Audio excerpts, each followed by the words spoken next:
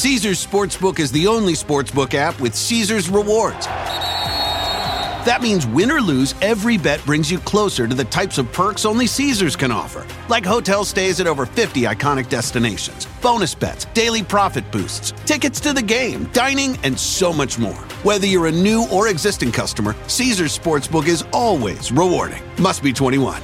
Gambling problem? Call 1-800-GAMBLER. Caesars Sportsbook. Don't just spectate, participate.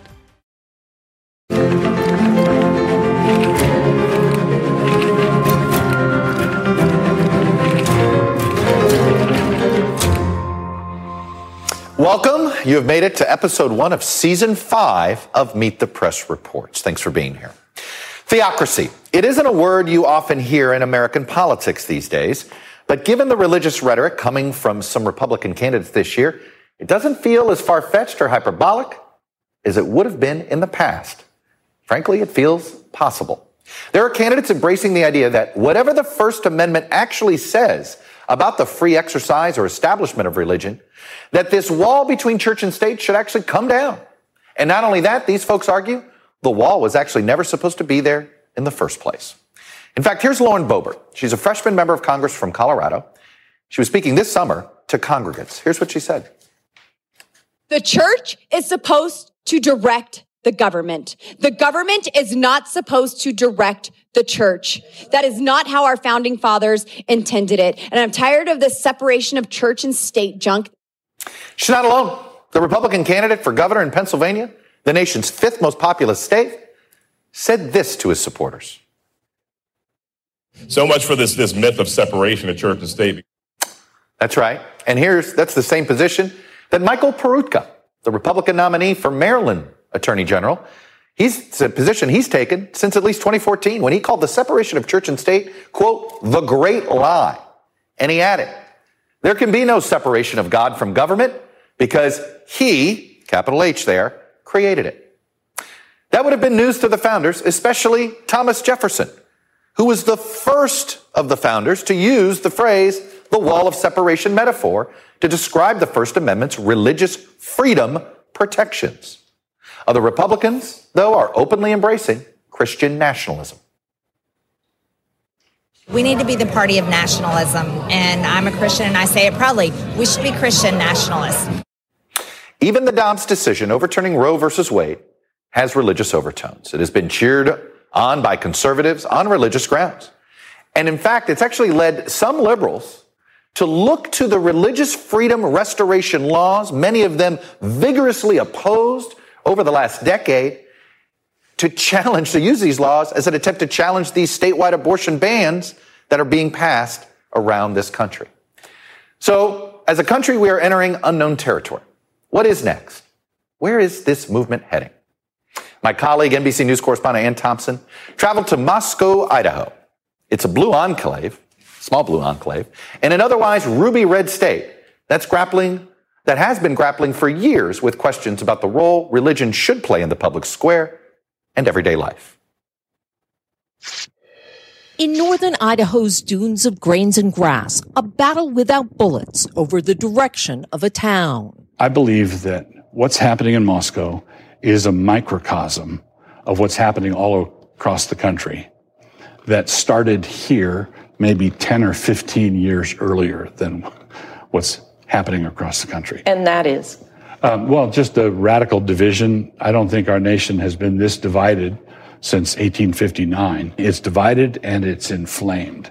And that whole process, I think, began to be visible here a decade or a decade and a half before it became radically visible in the nation as a whole. Pastor Doug Wilson leads Christ Church in what he calls a Cold War civil war. Our rights come to us from God and not from the government. Fighting in, of all places, a college town. Moscow, home to University of Idaho and just 8 miles from Washington State University, exudes a live and let live vibe. One of the interesting things about Moscow is how these two entities live side by side, and I mean literally. Right behind me, that's the offices of the Christ Church. And right next door is the headquarters for the local Democratic Party. From this former art house movie theater, Wilson leads his campaign to make Moscow a Christian town. Idaho is a very red state. Moscow was historically a very blue dot in this red state. And so consequently, the fact that we've done this has been disruptive in the minds of some, but the feasibility of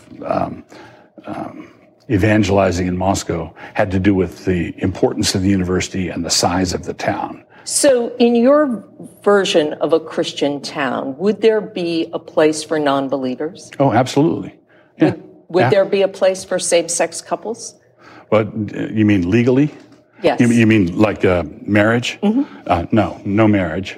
But there'd be same-sex couples. No marriage, even though it's the law of the land in the United States? Just like Roe used to be, right?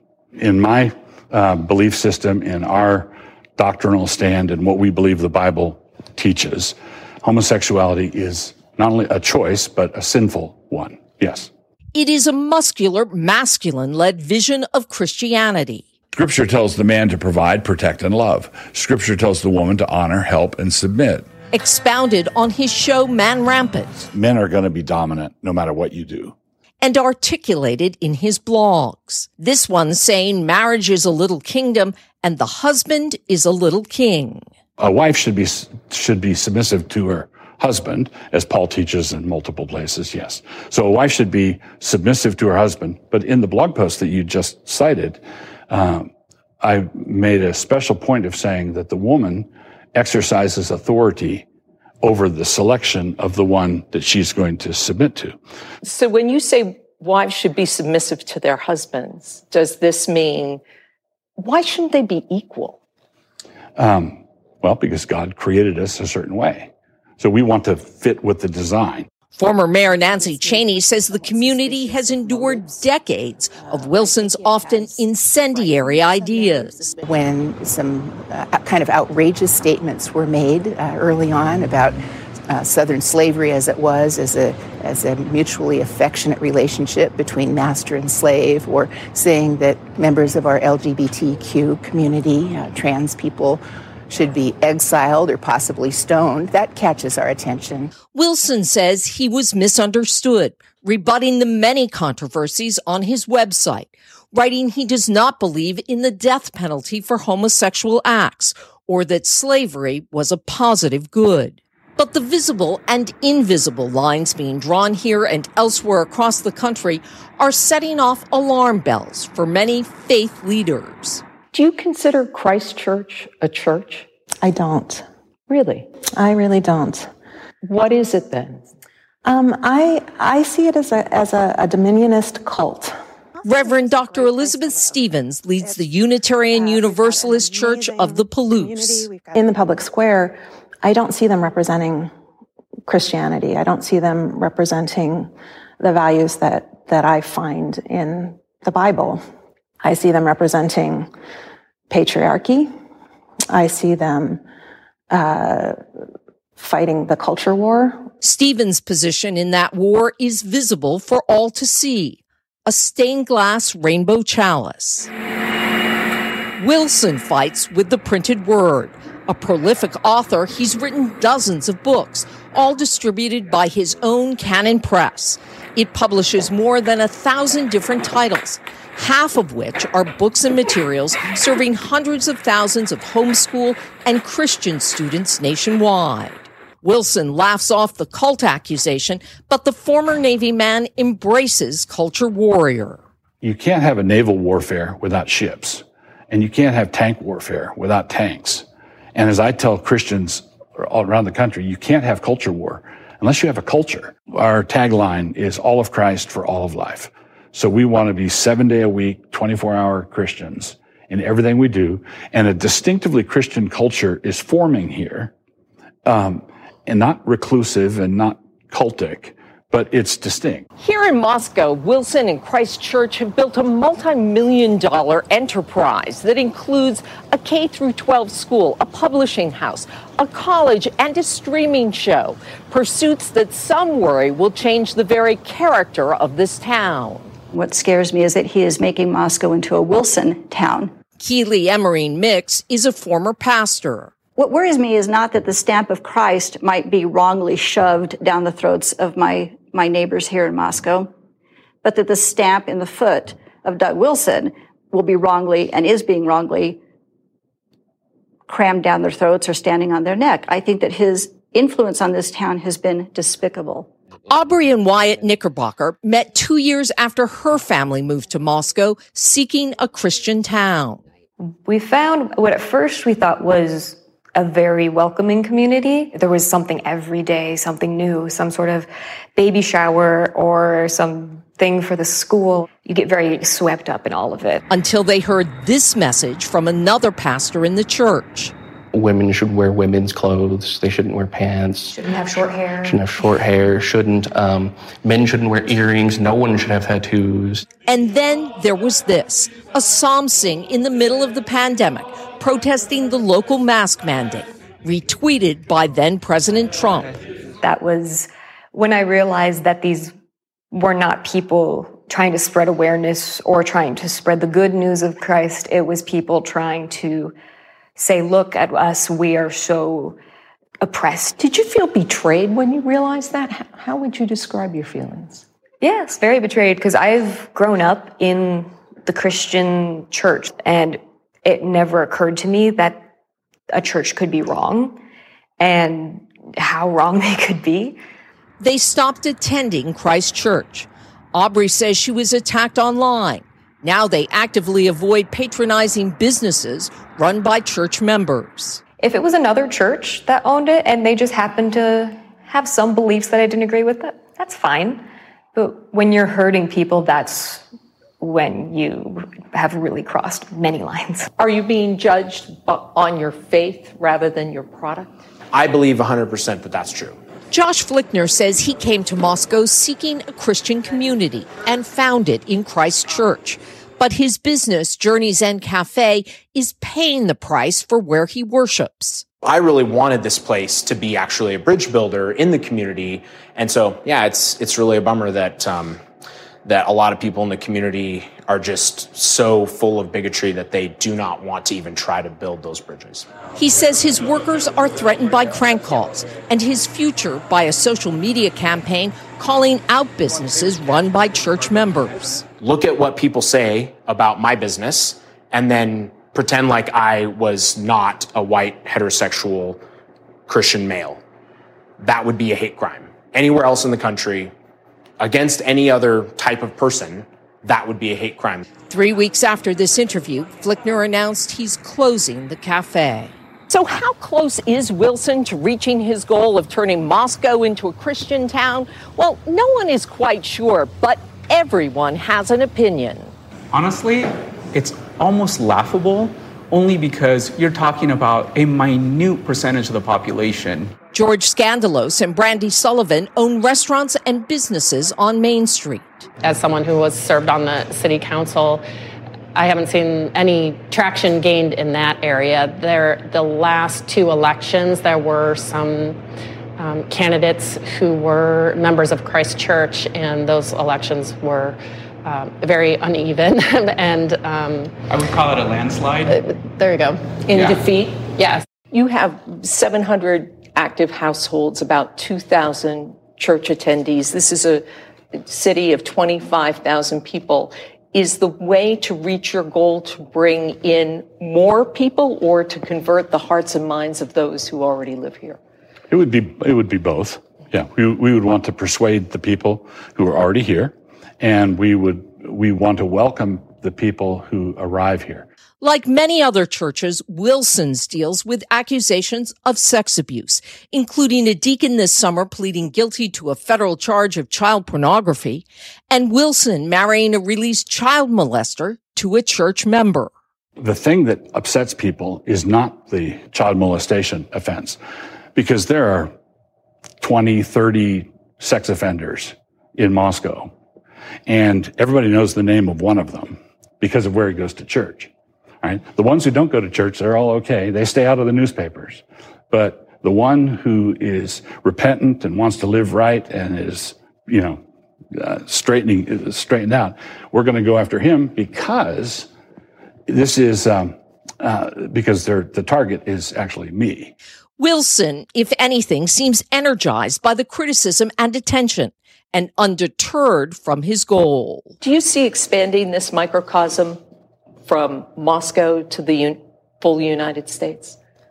It's hard to envision how that might happen. I think it would be wonderful if it did. So if there were a reformation and a revival, that's something we pray for regularly. And if what is happening here caught fire and spread elsewhere, I would be very, very grateful. We're going to look at how these dynamics are playing out in our national politics and how the forces of Christian nationalism are likely to impact where we are headed with both political parties. Next.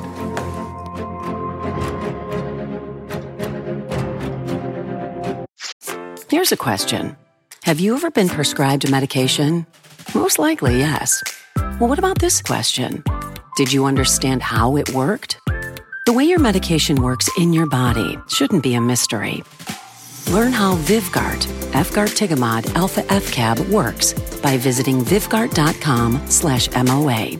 That's VYVGART.com/MOA. Brought to you by argenx. For more than a decade, Comcast has been committed to bridging the digital divide and connecting millions to affordable high-speed internet. But the barriers to get connected go well beyond affordability. Through Project Up, Comcast is committing $1 billion to reach millions with digital skills training, resources, and opportunities needed to succeed in a digital world. Project Up, building a future of unlimited possibilities. Learn more at comcast.com/projectup. Welcome back. We've ingested a lot, so let's do some digestion.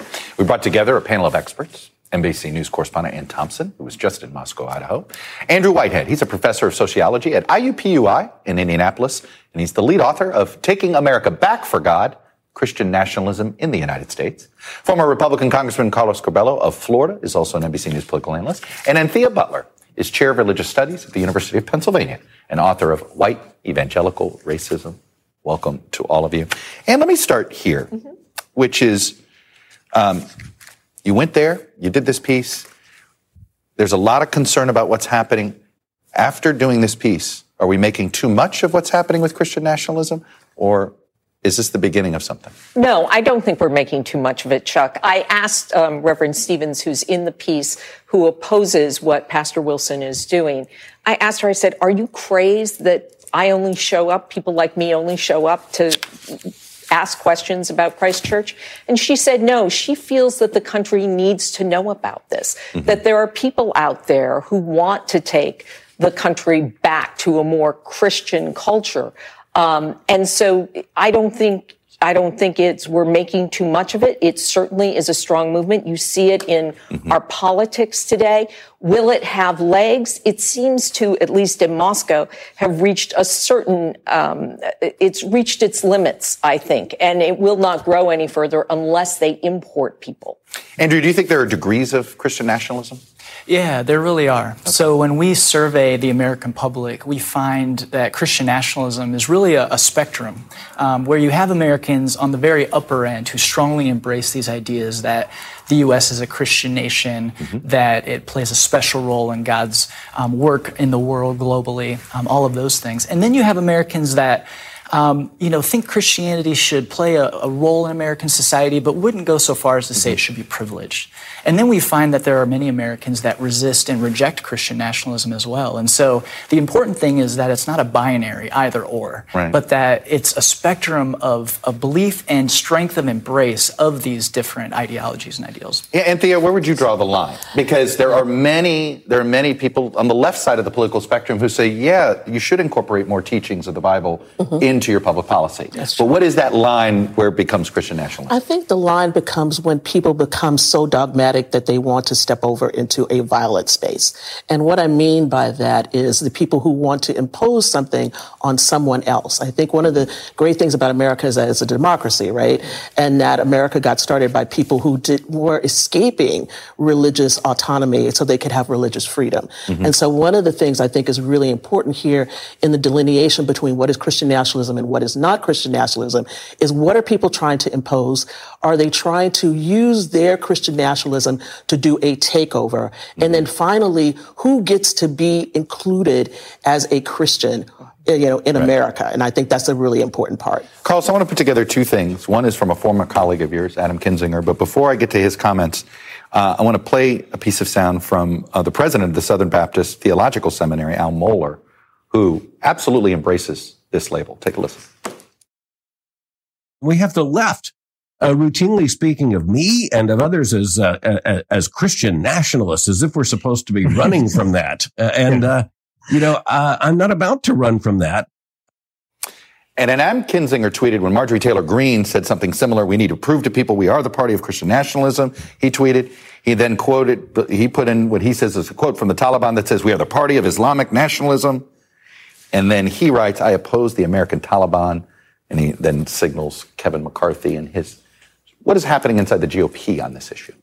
Well, what Kinzinger is pointing out is the hypocrisy in all of this. It has been Republicans and conservatives over the years who have criticized other countries, like Muslim countries, for imposing religious beliefs and practices, and also for attacking communist countries for imposing atheism and banning people from practicing their religion. So what's happened here? That this has become a part of the culture wars. And this is the bunker mentality that Donald Trump and other conservatives have pushed a lot of the population into thinking that they're under assault. And I think, look, we have to be sensitive. The pace of cultural change in our country has been pretty rapid in recent decades. I think depends social who you media. Are. Yeah. Okay. Like it's rapid for some, it's really slow for others. I mean, But we have to understand that some people increasingly feel excluded, left behind, and obviously that generates a lot of anxiety, and that's why people act out in these ways. But when it comes to our leaders, I think Kinzinger is right. I mean, we have to be consistent, and we can't be hypocritical in saying, these countries shouldn't do this and that, but it's okay for us to do it here because it's the religion that we prefer. Andrew, what do you make of this active debate inside the GOP?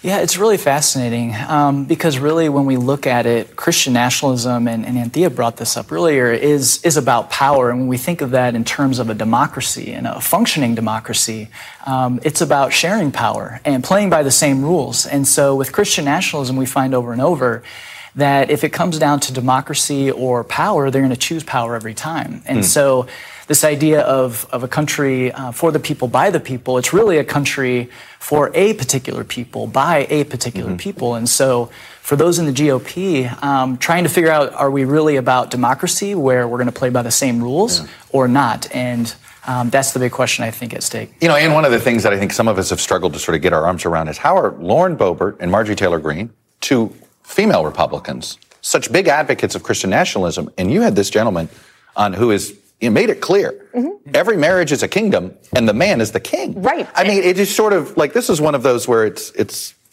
hard to wrap my arms around that. It absolutely is. And I asked him, like I said, why can't you be equal in a marriage? And he's like, well, we weren't made that way to be equal. And I thought, this is not about biology. It's about intelligence. It's about dignity. It's about who you are.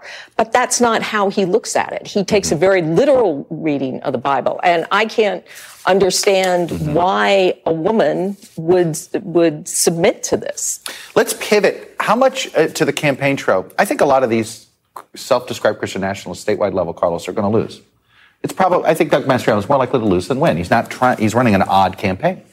But just being the nominee, haven't the seeds been planted for more of these candidates to run? Well, it depends, Chuck. I mean, this could be part of the trap that Republicans have set up for themselves where they elect the most, quote unquote, conservative candidate out of primaries, and then these people just can't win. So eventually this movement will likely just be extinguished because people get tired of losing. That's one theory. But certainly, I mean, it shows that at least there is a critical mass of support that can get these people past primaries. And by the way, going back to Christianity, and Ann, maybe you could shed some light on this, but Christianity, I mean, Jesus Christ invited people to follow. It was never an imposition, right? Because let's put it like that. He did not twist their arm. You could come or not, you want to follow this guy, you don't. That's all it is. Anthea, you're concerned that this spreads, that even these losing Christian nationalist candidates, by losing, they've been mainstreamed. I mean, we're going to get criticized doing this program because Yes. Hey, you're going to bring more attention, and that attention inevitably is going to lead to people, oh, it's more mainstream than I thought. Yeah, and I think one of the important things to remember is that if we don't pay attention to this right now, we may be on the losing end later. I think, to tie off of this comment about the GOP has had slogans like this a long time. It's been, whether it's been Make America Great Again or American Exceptionalism, all these kinds of things, right? What is more interesting right now is that the religious and the political are being put together. Yeah. And that makes for a very powerful mix. And I think whether or not people win in November, we still have to contend with this in 2024. And there's something else, though, going on here, which is sort of the country's growing more secular, which almost at the exact same time, those that are religious are almost becoming more fundamentalist. Right. But almost out of fear of this growing secularization. And that's what I think it gets to, is that there is a great deal of fear. And if you look at the issues that they grab onto, the issue of abortion, the issue of same-sex marriage, opposing same-sex marriage, the issue of gender identity, all of those are driven by fear. And I asked Pastor Wilson that. I said, America is becoming less Christian. Fewer Americans want to be part of organized religion. And he just sees that as a further challenge. He believes he can change minds. And Andrew, is it almost a feature that Moscow is the place trying to do this because they almost want to be reactionary to the majority of the population? It's easier to find fundamentalists in a place that maybe you feel like you're the outsider? Yeah, I think so. I mean, one of the insights of sociology is it's easiest to define who we are when we know who we're not. And so when you can define yourself against who you're not, that's really powerful. It creates very powerful in-group bonds. We're going to pull together. We're going to face the outside threat, the things that we're afraid of, and it becomes a really central part of your identity. And that's what's so powerful about Christian nationalism. All right, the separation of church and state. How strong is this still in our country, Anthea? I think the idea of it is very strong. The reality of it is not. And, if we think back to Christian Coalition and all these other groups that were passing out voter guides in the churches in the 1990s, if we think about the ways in which, Trump voters invoked all of this and Trump himself invoked this, we think about the ways in which candidates now really play to all of this. I would say that the separation of church and state is very thin, if not non-existent. Very quickly, Carlos, if you tried to run a campaign that said, I'm going to be so strict about separating church and state, I'm not even going to try to campaign at churches, could you win?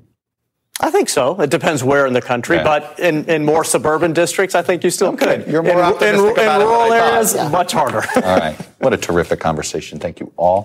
Thank you all for being with us on this first episode of our 5th season here at Meet the Press Reports. The next episode, get ready to meet the American oligarchs. Are we just auctioning off American political power to the highest bidding billionaire? We're going to pull back the curtain on some of the recent big money players and booms in this year's politics. I'll see you next time on Meet the Press Reports and this Sunday on Meet the Press.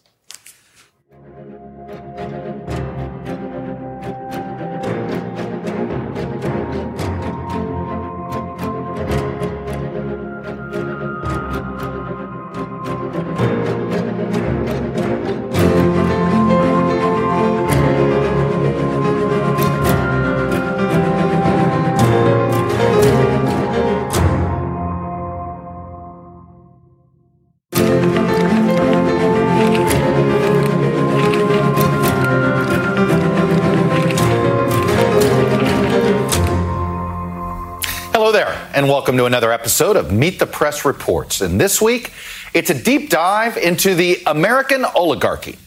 We've heard politicians say it before. They claim they want to take big money out of politics, but they never seem to do it, do they?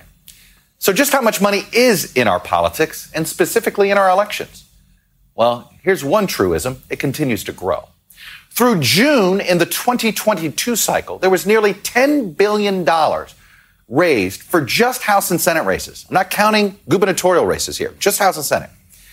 This level of fundraising in our election system is growing exponentially. Because if you go back to 2014, there was just under $5 billion raised for the House and the Senate alone. And we're basically already past that mark. It was just over a little of half of what it was in the first 18 months of the 2022 cycle. And we know it's going to be well over $10 billion now. But the truly new phenomenon here is the mega donor class. In 2014, only 3 people decided to donate at least $10 million of their own money to various House and Senate races. In 2022, that number is now up to 18. a 6-fold increase. And even as we see this wealthy donor class pour millions of dollars into our elections each year, there's millions more in dark money that they pour in on top of it. Those are funneled through nonprofits and basically are untraceable. But as the list of individuals donating millions and billions of dollars grows, so do concerns that political campaigns are essentially being hijacked by this wealthy class, controlled by this donor class, made up of individuals who have this outsized influence on not just who wins the elections and who runs the country, but what issues are even debated in these campaigns. NBC News correspondent Jacob Ward has more. Where have you seen money make its way into politics? Where have I not seen money make its way into politics is probably the better question. Abigail Disney's grandfather Roy co-founded the Disney company with his brother Walt. She grew up surrounded by the ultra-rich and is now a filmmaker and professional critic of the billionaire class. You have an ultra-wealthy class whose life and interests are entirely divorced from the reality of everyday Americans. The things that concern them are not concern the everyday American, just don't come up, if you're ultra-wealthy. Do you think the ultra-rich, if anything, are less qualified than everyday people to just be empathetic, think about the problems of the world? There are studies that show that the wealthier you get, the less nice you become. In her upcoming documentary called The American Dream and Other Fairy Tales, Disney explores the collapse of the American dream through the lens of the happiest place on earth. Her finger points directly at the top. A custodian would have to work for 2,000 years to make what Bob Iger makes in one. Do we live in an oligarchy, do you think, in America right now? Yes, I think we live in an oligarchy. Much of our oligarchy in this country is a result of the government privileging either an industry or a group of individuals within an industry or keeping classes of people away from the corridors of power. And the data is clear. That privileged class of people is injecting huge amounts of money into politics on both sides of the aisle. An NBC News analysis shows that so far this year, 18 individuals have each donated over $10 million to this midterm race. That's a total of $504 million, over $500 million in political contributions. In 2014, only 3 people contributed over $10 million each. Good evening. Among the most active political players is Peter Thiel. The Silicon Valley tech billionaire and PayPal founder has thrown tens of millions of dollars behind just 2 Senate candidates. In Ohio, he's backing fellow venture capitalist and political outsider J.D. Vance. In Arizona, Thiel donated heavily to the campaign of Blake Masters. Each clinched their respective GOP nominations. And while Masters is happy to espouse his far-right political positions, in Arizona, there's an invasion at our southern border. He's much less forthcoming with details about the financial relationship with Thiel, who's estimated to be worth $3.8 billion. We're just trying to talk about campaign finance. Producer Ezra Kaplan tried to press the issue with Masters outside an event closed to the press in Scottsdale last month. Peter gave what he gave, and I'm grateful that he supported that outside group, and I'm working hard every day to raise the money internal to the campaign that we need to go out and spread the message. Will you be able to stay independent with the money? Masters is now set to face incumbent Mark Kelly in November. Kelly enjoys a much larger war chest from mostly small donors plus several super PACs. Masters, however, has received most of his support from a single super PAC funded by Thiel. And since the primary, that funding seems to have dried up. Peter Thiel declined our interview request, as did several other billionaires we approached. His biographer, however, says this is of a piece with who Thiel is. What he wants is to pay as little as possible in taxes, to live with as much freedom to do what he wants, whenever he wants, and to have lots of government contracts for his businesses. It's this idea that people like himself, people like Peter Thiel and Mark Zuckerberg and the other CEOs of these very successful tech companies are these genius capital allocators and genius administrators. And wouldn't it be better if they kind of ran the world? This is an extremely politically active group. Matt Lacombe is a professor of political science at Case Western Reserve University and has been studying the political behavior of this elusive group for more than 10 years. Over 90% of the billionaires we studied had made political contributions that we could track down. That's a much, much higher proportion than average Americans or even well-off Americans who we might think of as being generally politically active. What Lacombe and his co-authors have found is that while these billionaires have enormous influence, they stay out of sight, something he calls stealth politics. An overwhelming majority of them stay totally silent or are completely vague about what their political preferences and policy wishes are. And moreover, we find that many of them take political actions that would push economic policies in conservative directions that clash with what average Americans say that they want through public opinion polls. And that secrecy has the support of the Supreme Court.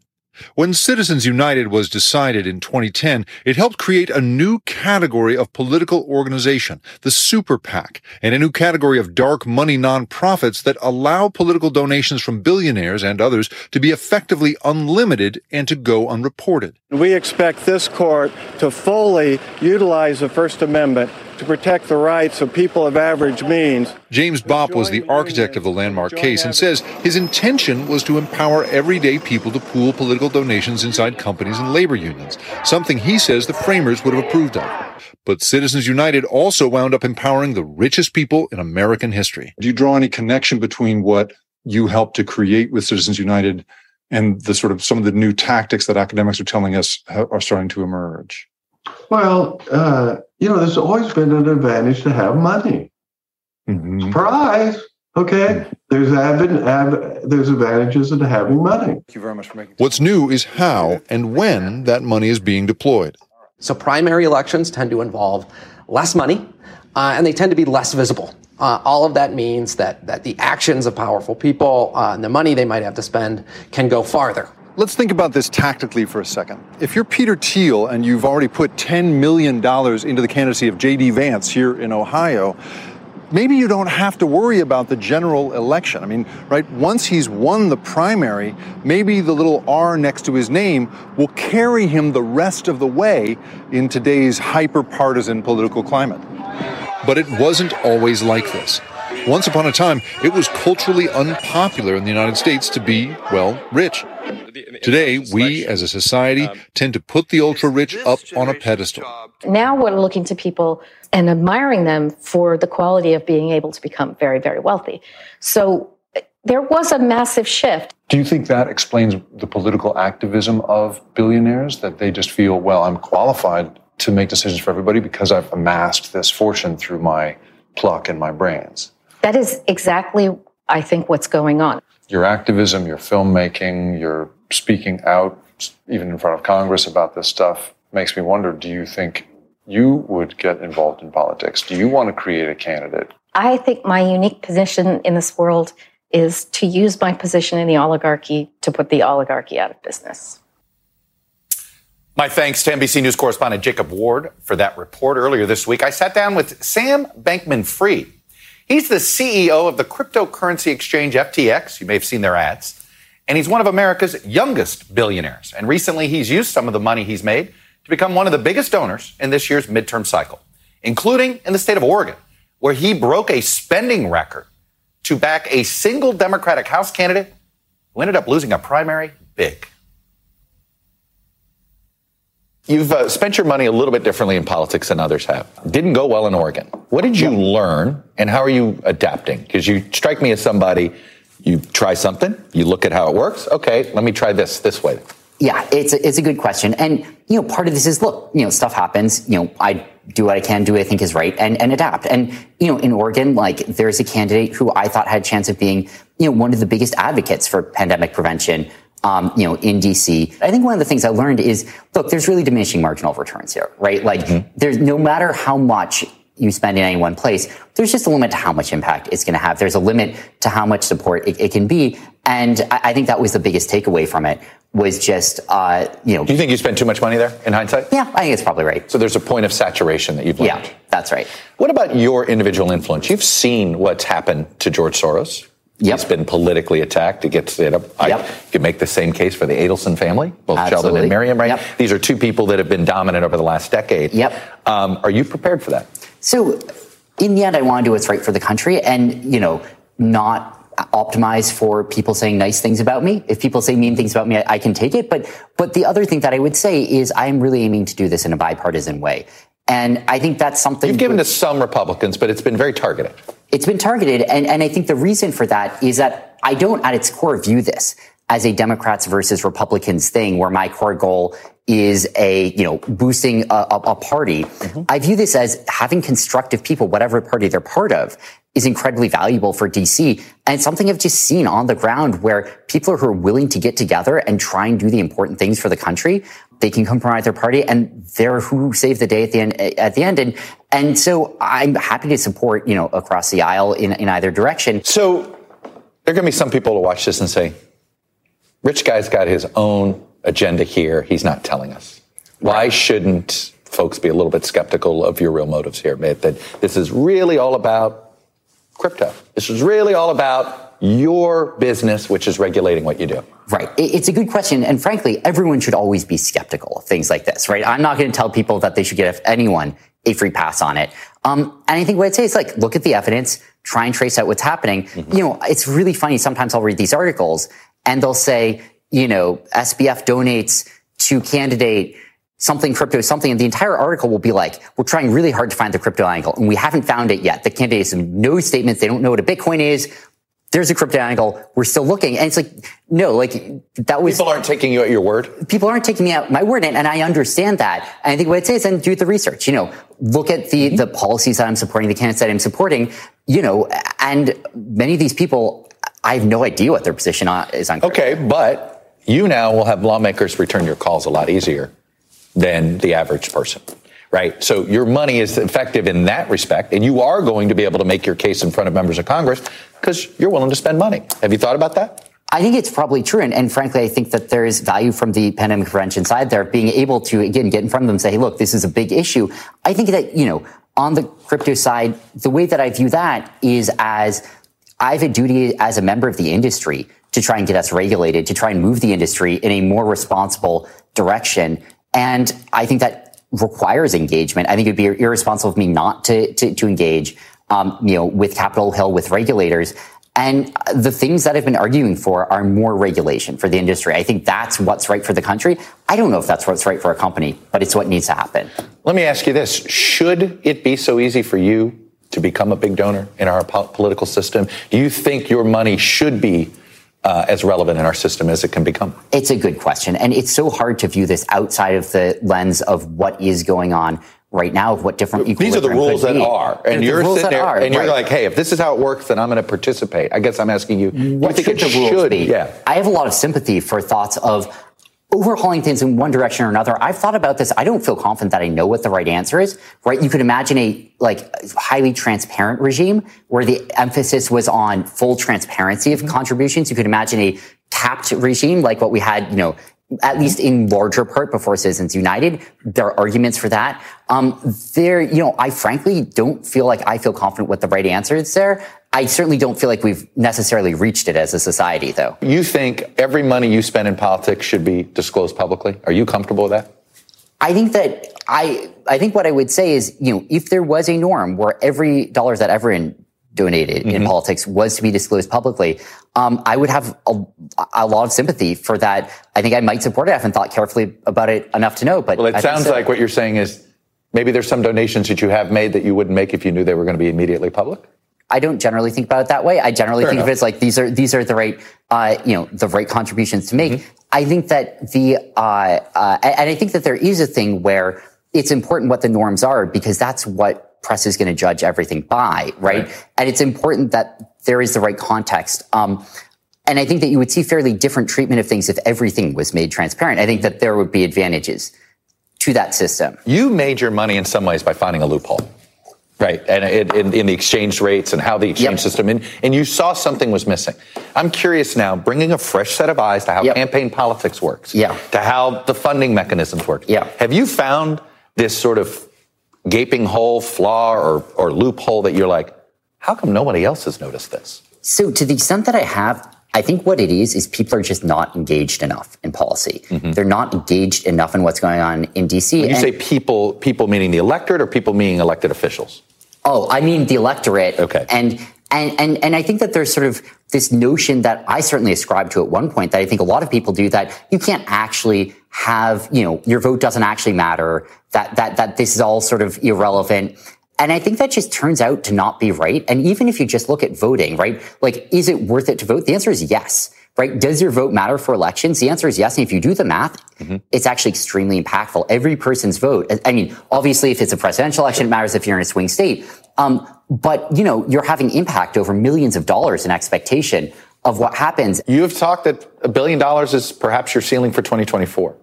How would you imagine spending that? Candidates or your own organization to maybe educate the public? So it all is going to depend on the details. And I really do mean that in that.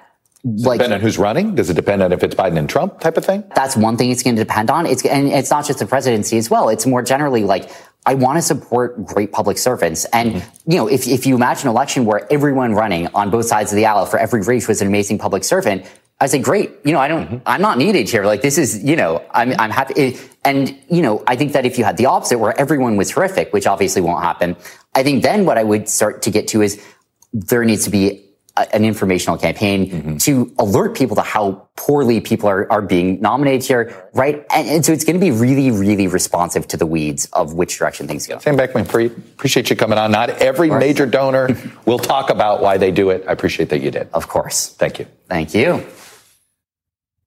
When we come back, how great of a threat is big money in politics to our democracy? We're going to discuss that and more. Stay with us.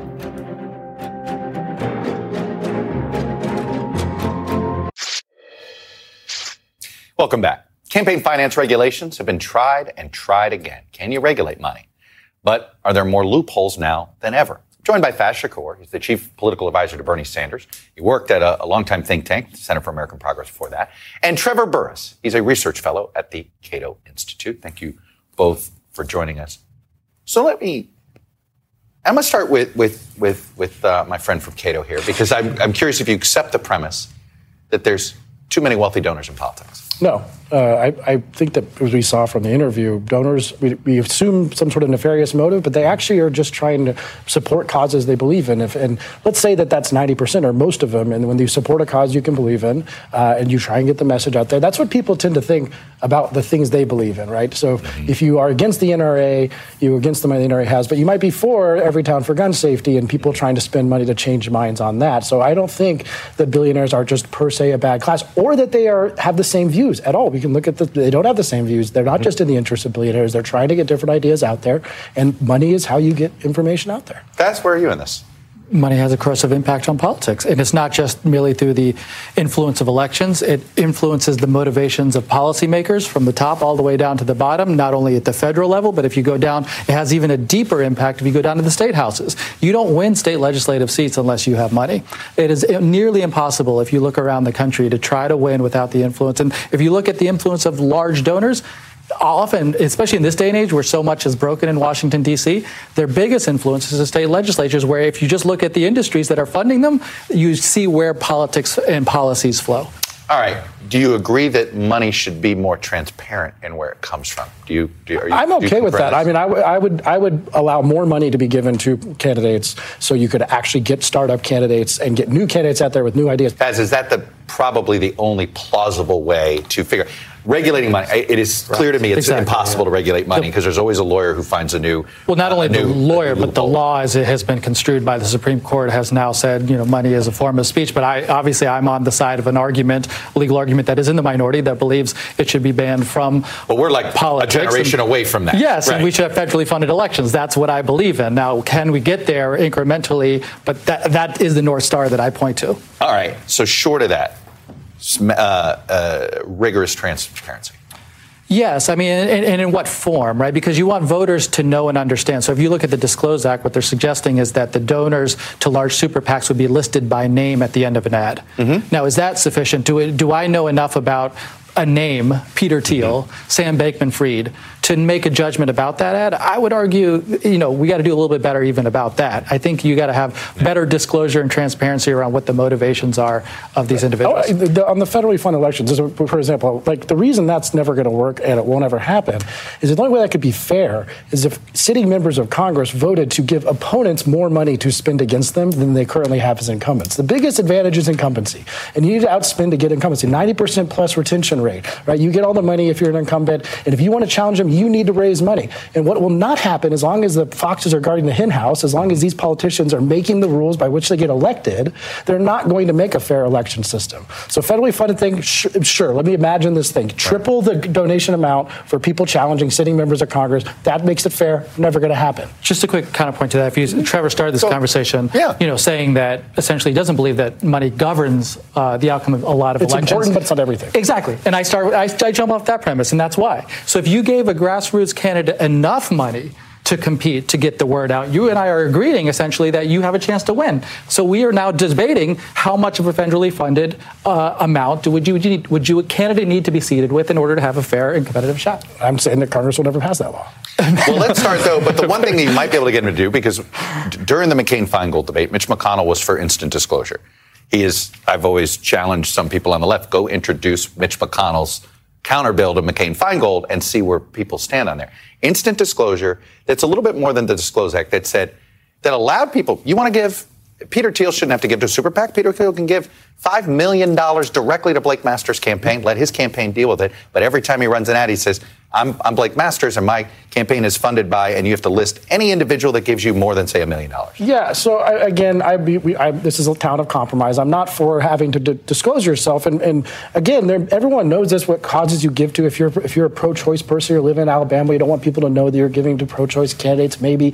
It's very important. In terms of donor privacy, you have Planned Parenthood and the NRA on the same side, right? And when it comes to candidates, why should a wealthier citizen basically get a special privilege like that? The special privilege of not knowing who's given. Everyone gets that privilege. Well, intervening in an election in particular is what Chuck's talking about, right? Like, so if you've decided, I want to engage in the public debate of influencing an election and telling people who they should vote for and who they shouldn't vote for, why should you be able to operate in the shadows and the dark? So again, I said I'd make a compromise, and it would be above a pretty high limit. Because one thing, I'm pretty skeptical about members of Congress. I think we all are.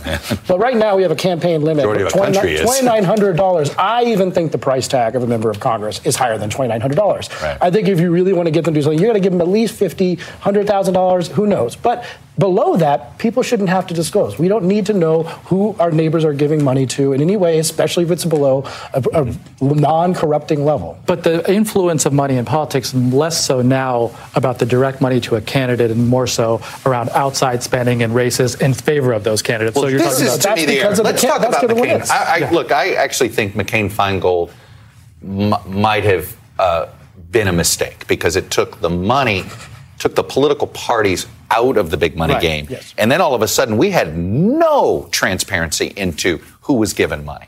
Yeah. Right? Do you accept that? Right. McCain-Feingold might have been a mistake. Yeah, I think that's right. And if you look at 501c4 explosions, there's also no cops on the beat. So if you look at the way in which 501c4s are supposed to be construed and how they're supposed to spend money in elections, these outside spending vehicles that dump millions and millions of dollars on air, they weren't supposed to be doing electioneering. And yet that is the primary purpose of most of these organizations because nobody is stopping them. Right. The IRS made an attempt and that got weaponized. From the left and the right, everyone did. But it got weaponized by political activists. Absolutely. The IRS should not be regulating the donation. But I mean, so look, outside groups, again, we can't forget the bigger picture.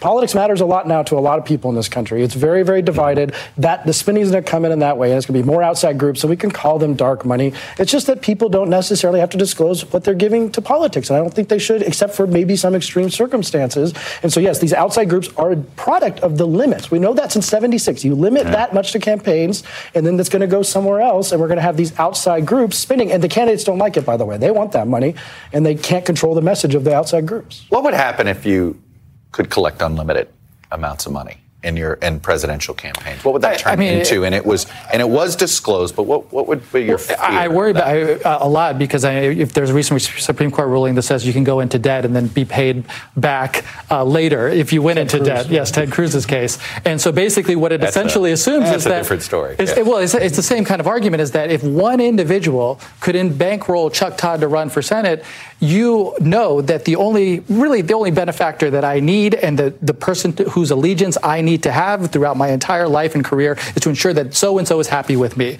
And that influences your choices on anything and everything, right? You're thinking about how does that individual think about this issue, that issue, and that issue. What if we don't think about it as allegiance? What you ask what would happen? We would have more dynamic politics, right? You have to raise money in these small amounts. That means you have to get a broad brush. If there is someone out there who says, like that happened to Eugene McCarthy in 1968, I have to go back this far because we have those campaigns come in. He wanted to end the war in Vietnam. He wanted to challenge a sitting Democrat president for the nomination. He got donations from the Mott family for $600,000 to do it. But Trevor, what you're intentionally doing when you say a millionaire or billionaire is going to give that much money is you're saying all of the other people who might give $5 or $10 don't matter anymore. That's the biggest problem we're having. Well, this is a debate we're not going to end here, but I do have to go. You guys were terrific in representing these 2 points of view. That's all we have for Meet the Press Reports this week. Thanks for being here. Next week on Meet the Press Reports, the wide and growing world of U.S. gun culture. The more armed Americans are, the more armed Americans get. And the farther the country moves from what some people believe is effective gun safety legislation. We're going to talk to a diverse group of gun owners about the safety measures they want, the ones they fear, and the impact the thriving gun culture has on American life. I'll see you next week on Meet the Press Reports, and this Sunday on Meet the Press.